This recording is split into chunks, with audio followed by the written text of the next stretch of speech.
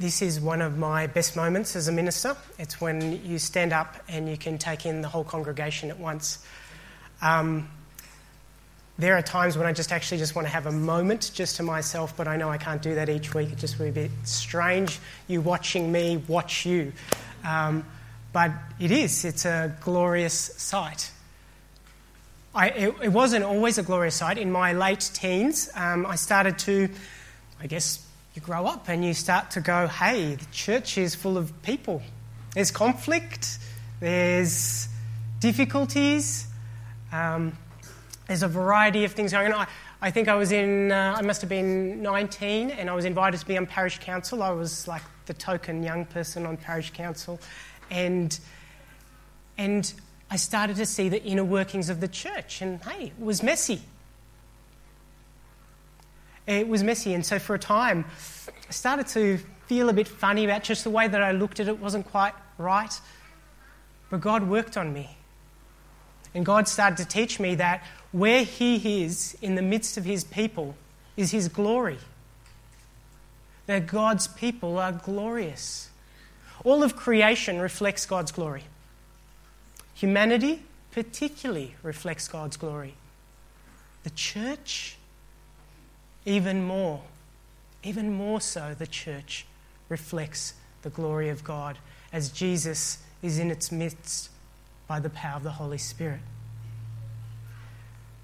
Which brings me to this point, that if it's true that if you could see yourself as I see you now, as glorious, if you could see yourself as God sees you, as glorious, then you might have great wonder at yours and my stupidity at times.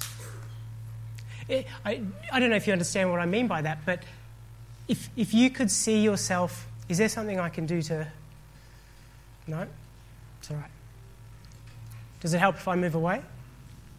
Okay.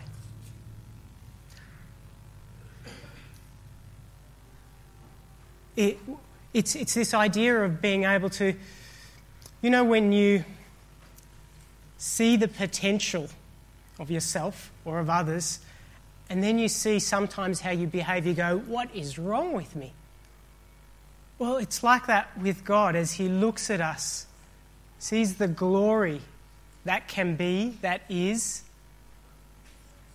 and then we see actions, behaviours that are contrary to that glory. It seems stupid. And that's a strong word. I feel almost strange saying it. In our house, we're not allowed to use that word. So it's almost difficult for me to say it, but I want you to feel the force of it for a moment, because I don't know if this is true for you. There are some things in my life that haven't changed until I've seen how stupid I am. Does that make sense? There are some things in my life that haven't changed until I see how stupid I am or how stupid I'm being. And when I realise how stupid it is, it's like, why would I keep doing that? Jeremiah has the unenviable task of being God's prophet in a time of judgment. Andrew introduced us to Jeremiah last week.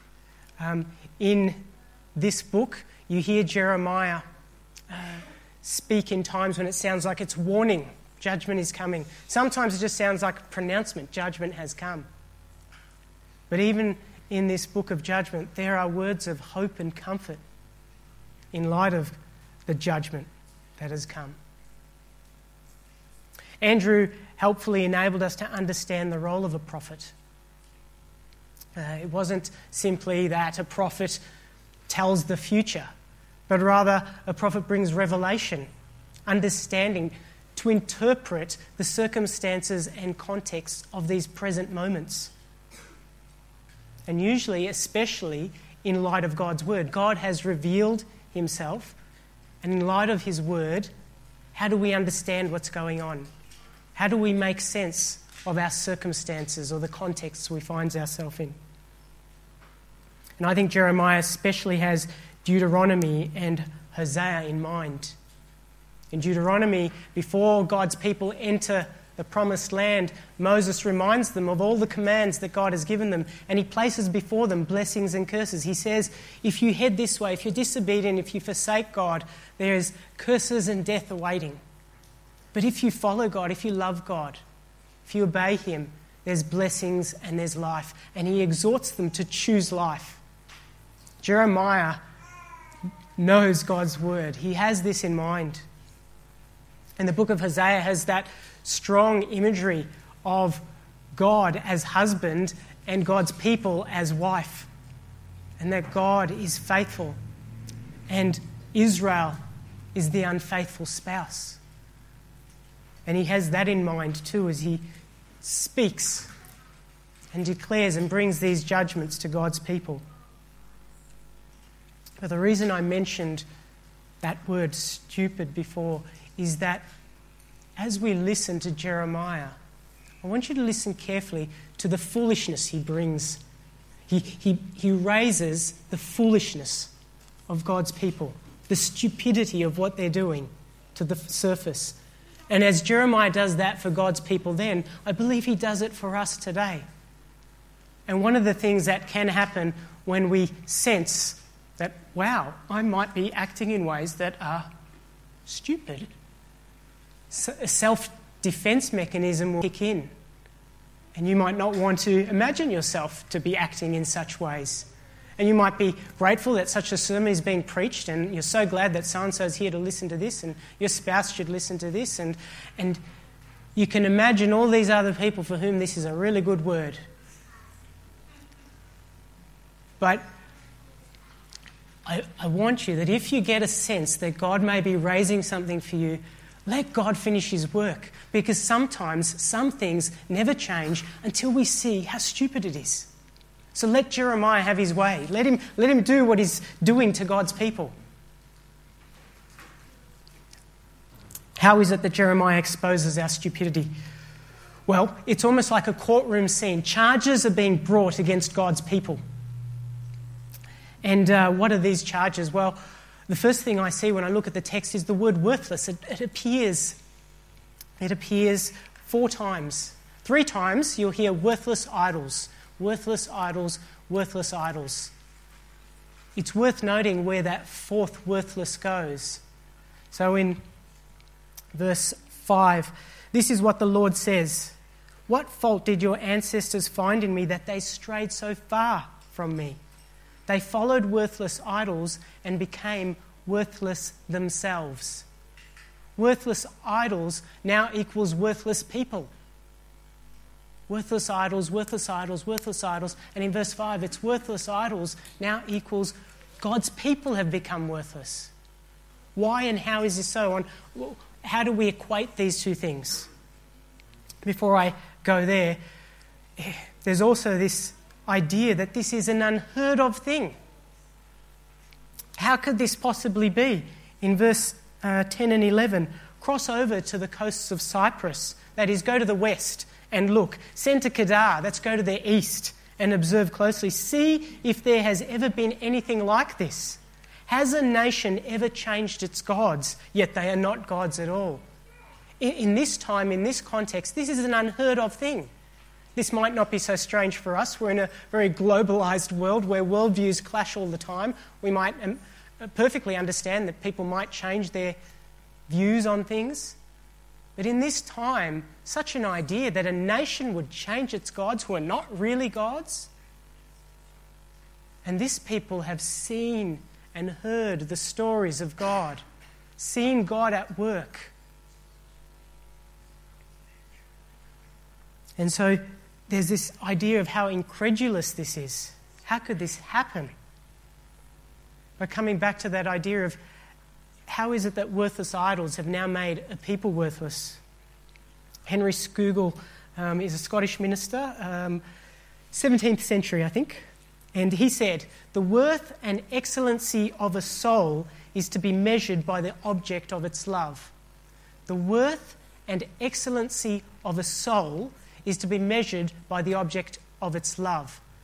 So how do I know whether I'm looking at an excellent or worthy soul? Well, I look at what's the object of that soul's love. So For instance, if I am a person who just looks out for my own pleasure, my own satisfaction, I guess the object of my love is myself. I'm the object of my love. And that now reflects the excellency or worth of my soul. But then you meet another soul that has love for family, has love for others, and that lets you see that the excellency and worth of that soul seems to be greater. So the object of the love, the greater that the object of the love is, the more worthy it is, the more worthy the soul.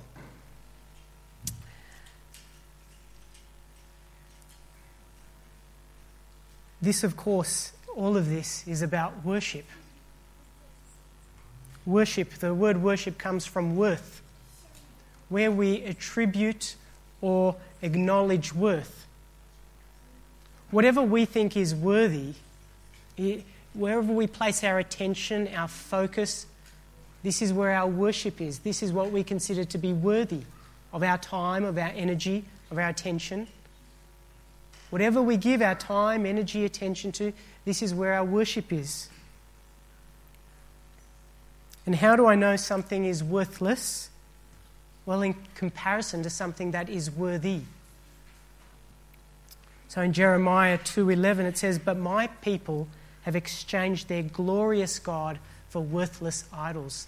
A glorious God for worthless idols. How do I know the idols are worthless? Because it's in comparison to a glorious God.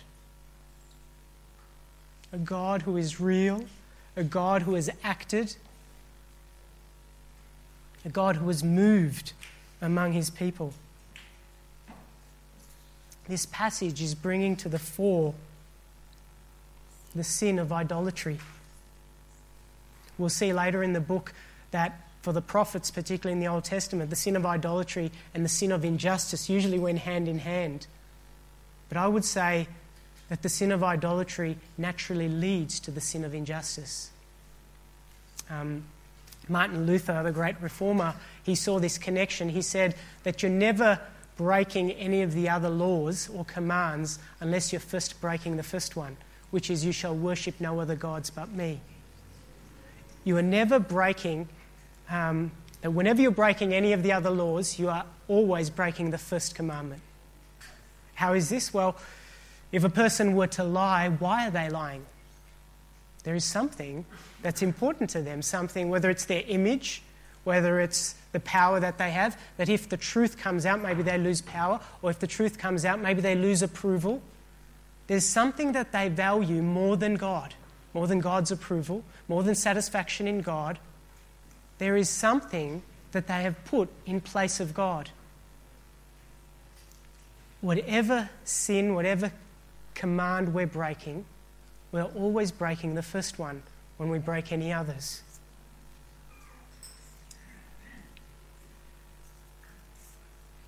And of course, it's good that in the times that we live, we don't have to worry about usually worshipping statues and things. And so idolatry isn't an issue for God's church anymore. You know, of course, that's me being sarcastic. Idolatry is not about statues and idols. I heard a story of somebody coming back from a country and saying how confronted they were of, temples and statues with animal heads and how confronting how some of that stuff is. And then I heard a missionary say in response that he found it quite confronting coming back from a country like that. And in the West, he found that every home had an idol that people would gather around and worship. The TV, that's right. He was talking about the TV. Sometimes people did it by themselves, sometimes they did it as a family, but people would gather around and spend great time and energy and devotion around the TV. Idolatry is more than just statues and idols. Let me just quickly go through some ideas to just see if anything comes to the surface for you. Again, let me just define idolatry. So it's anything that takes God's place. Anything that you seek, anything that you trust, anything that you fear, love or desire more than God himself is an idol. because it's taken the place of God. Timothy Keller suggests the following idols. He talks about power, approval, comfort, or control. And I'm going to show you a table in a moment. Now just listen and see if any of them resonate.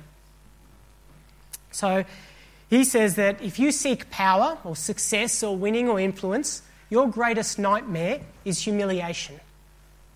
The people around you often feel used, and your problem emotion is anger. If you seek approval or affirmation, love, relationships, you seek these things because you need approval, well, your greatest nightmare is rejection. People around you may feel smothered, and your problem emotion is cowardice. If you seek comfort, privacy, or lack of stress or freedom, then your greatest nightmare is stress and demands. People around you may feel neglected. Your problem emotion is boredom. If you seek control, self-discipline, certainty, standards, your greatest nightmare is uncertainty. People around you may feel condemned, and your problem emotion is worry. I don't know where you fit in any of those or whether any of those resonate with you. My one's approval. I need you to like me. It's really important that you like me. It's very important. But when that happens, more than I am concerned about whether I have God's approval. And if I have God's approval, then I need not find myself seeking tirelessly and needlessly the approval of everyone else. What other idols are there? I mean, what are the idols of our times or our society? I mean, individualism places me at the centre of the universe. Consumerism, stuff will make me happy. Possessions, money. Everything becomes a commodity, something to be used. We come to church to see whether church satisfies us. Everything becomes a commodity. What about idolatry in Christian worship? Couldn't possibly happen in Christian worship. We're here to worship God, so how could anything we do here lead to idolatry? I've seen churches where the way you preach or the way you treat the Bible becomes so core. And don't get me wrong, I love God's word. I think it's appropriate to handle it well, to study it and to teach it well. But there can come a point where the Bible is put on such a pedestal and the way that you treat it can almost create factions. There was a contentious American minister who came out some years ago and was speaking to some Sydney Anglicans, and he said something quite controversial to them anyway. He said, "You are afraid of the Holy Spirit. Your Trinity is Father, Son and Holy Bible." Your Trinity is Father, Son and Holy Bible. He could see that, everyone was about getting the doctrine right and in such a way that, you've got one faction here and another faction there. And that's not to have a go at Sydney Anglicans, by the way. I think that happens across the board in a whole host of evangelical churches. I love God's word, but it's a means by which I know God himself. What about the idol of music? Wow, that's a contentious one in churches, music. You may know the song The Heart of Worship by Matt Redman. Do you know the context of the song? Some of you may know the context of the song, where it came out of. So Soul Survivor, Watford. The church was growing in numbers, like a lot of teenagers. And the music, if you don't know, a lot of music has come out of Soul Survivor, and they've produced great musicians like Matt Redmond and others. And the minister, Mike Pivolacci, just was noticing that he felt that people were losing their way and focus in worship. And so he said, we're going to worship without music. It was a very risky thing. You've got all these teenagers who are enjoying the music, some of them there because of the music. He said, we're going to worship for a time without music. No musicians, no sound systems. And at first it was just awkward. People didn't know what to do. Felt really awkward. What do we do? There's no music. And people started singing a cappella, people started praying. And through that experience, they were just being stripped back to see what is worship about. If you know the lyrics, when the music fades and all is stripped away, and I simply come, longing just to bring something that's of worth that'll bless your heart, I'll bring you more than a song, for a song in itself is not what you've required. You search much deeper within. Through the way things appear, you're looking into my heart. I'm coming back to the heart of worship, and it's all about you. It's all about you, Jesus. I'm sorry, Lord, for the thing that I've made it. When it's all about you, it's all about you, Jesus. We sing the song, but we haven't lived the experience. What are the things that stop us from seeing what the heart of worship truly is? And what's at stake when God does start to reveal these idols? What's at stake when we don't repent of or renounce these idols? Well, firstly, God's glory is at stake. In Jeremiah 13:11, Jeremiah says, "For as a belt is bound round the waist, so I bound all the people of Israel and all the people of Judah to me, declares the Lord, to be my people for my renown and praise and honour, but they have not listened." We're here for God's renown, for His glory. When idolatry is at work, God's glory is at stake. What else is at stake? Our witness is at stake. Deuteronomy, this is Moses speaking to the people.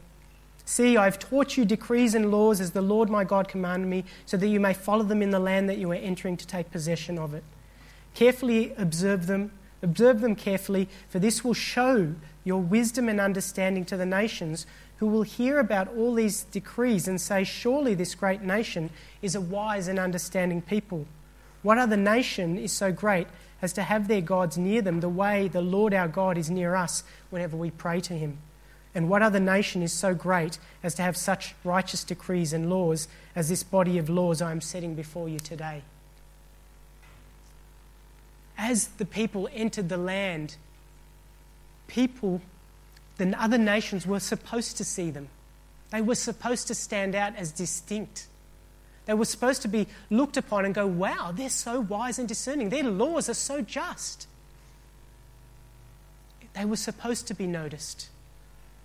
It was supposed to be their witness. Because remember God's promise to Abraham that through Abraham blessing would come to all the world?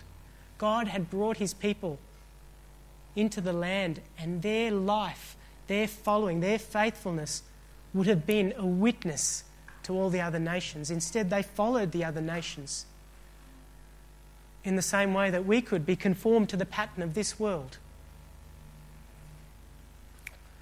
And finally, what else is at stake? Our very life is at stake. God is true life and blessing. This is where Jeremiah really brings it to the fore in this imagery. He says, "My people have committed two sins. Firstly, they have forsaken me, the spring of living water." See, that would be bad enough, to forsake God, the spring of living water. But they've gone further. They have dug their own cisterns, broken cisterns that cannot hold water. They've not only forsaken God, they've gone and created other gods and worshipped other gods. And what's a cistern? It's a containment to hold water, a hole dug in the ground, and in that time probably plastered. The problem with plaster is it could crack. And if it cracks, it's useless. Water just seeps through. So look at this imagery. You've got a continuous spring of water, or you've got a containment which can crack and has holes in it. And water, such an imagery of life. We need it to live, and agriculturally it's about life. God is our life. It almost seems strange that we would turn away from that which is life, that which is satisfaction and joy, to chase after other things. It seems crazy, stupid maybe. I pray that God would convict us of our stupidity and show us his glory. Because that's the remedy, that when we see God's glory, when we see and when we taste and see that God is good, and that's the invitation, to taste and see.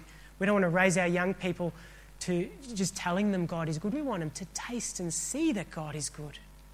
We want them to experience the reality of it so that the things of this world are like rubbish to them compared to the beauty, to the glory, and to the wonder of God.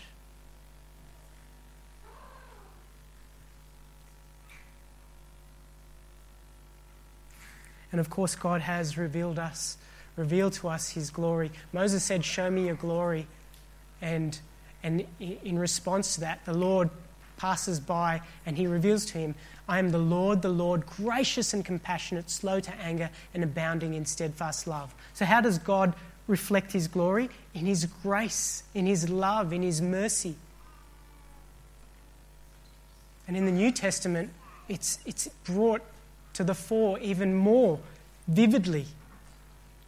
In 2 Corinthians 4:6, "For God who said, 'Let light shine out of darkness,' God creator who said, 'Let there be light,' that same God made his light shine in our hearts to give us the light of the knowledge of God's glory displayed in the face of Christ." That when we look at Christ, we see that God is demonstrating his love, that while we were still sinners, Christ died for us. We see in the face of Christ God's love, that instead of punishing us, Christ, God himself, takes the punishment. That when we look at Jesus, we know that God understands our pain and our suffering. We see the love of God, the mercy of God, the grace of God.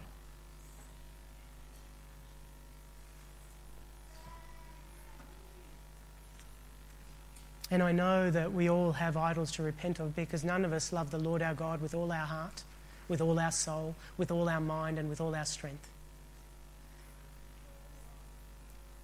I don't want you to be too weighed down by that reality. Because you see, our lives, till Christ returns, is one of repenting of and renouncing our idols and turning in faith to Jesus alone, our living water, our satisfaction, our hope, our love, our joy, our life. It is a continual, we repent and we turn to Christ, and we do so in confidence. We do so knowing God receives us, knowing that God wants to transform us. And I may have said it already, I am excited to be here among this community. This is a community that is looking to be a transformed community. A community that's looking to continually repent and renounce the things that are holding us back, and to turn in faith to Jesus and be transformed more and more into his likeness. Our hope of glory is Christ in us. That's what it says in Colossians. The hope of glory is Christ in us. God wants his glory to shine in us as the life of Christ is displayed in us. To help us in this process, I'm going to ask if I can grab some children to help pass out some papers and some texters. We're going to take a couple of moments. I want you to listen. Anytime I preach, I want you to be listening, not to me, actually, to the voice of God. My words will always be imperfect. My messages will be imperfect. But I want you to listen to what the Spirit is saying. What is it that God may be raising before you? What is it that stops your devotion, your undivided heart for God? What is it that gets in the way? I want you to write it down on that piece of paper, and it's just between you and God, and you scrunch it up and you hold it with you, and at the end of the service I want you to head out those doors and put it in the fire, because God is a consuming fire, and in his presence he purifies us. What are the things that hold you back? What are the things that divert our focus, our attention off God? I want you to let God speak. I want you to write it down. Then I want you to crunch it up. And after a minute, Adam will come up and lead us.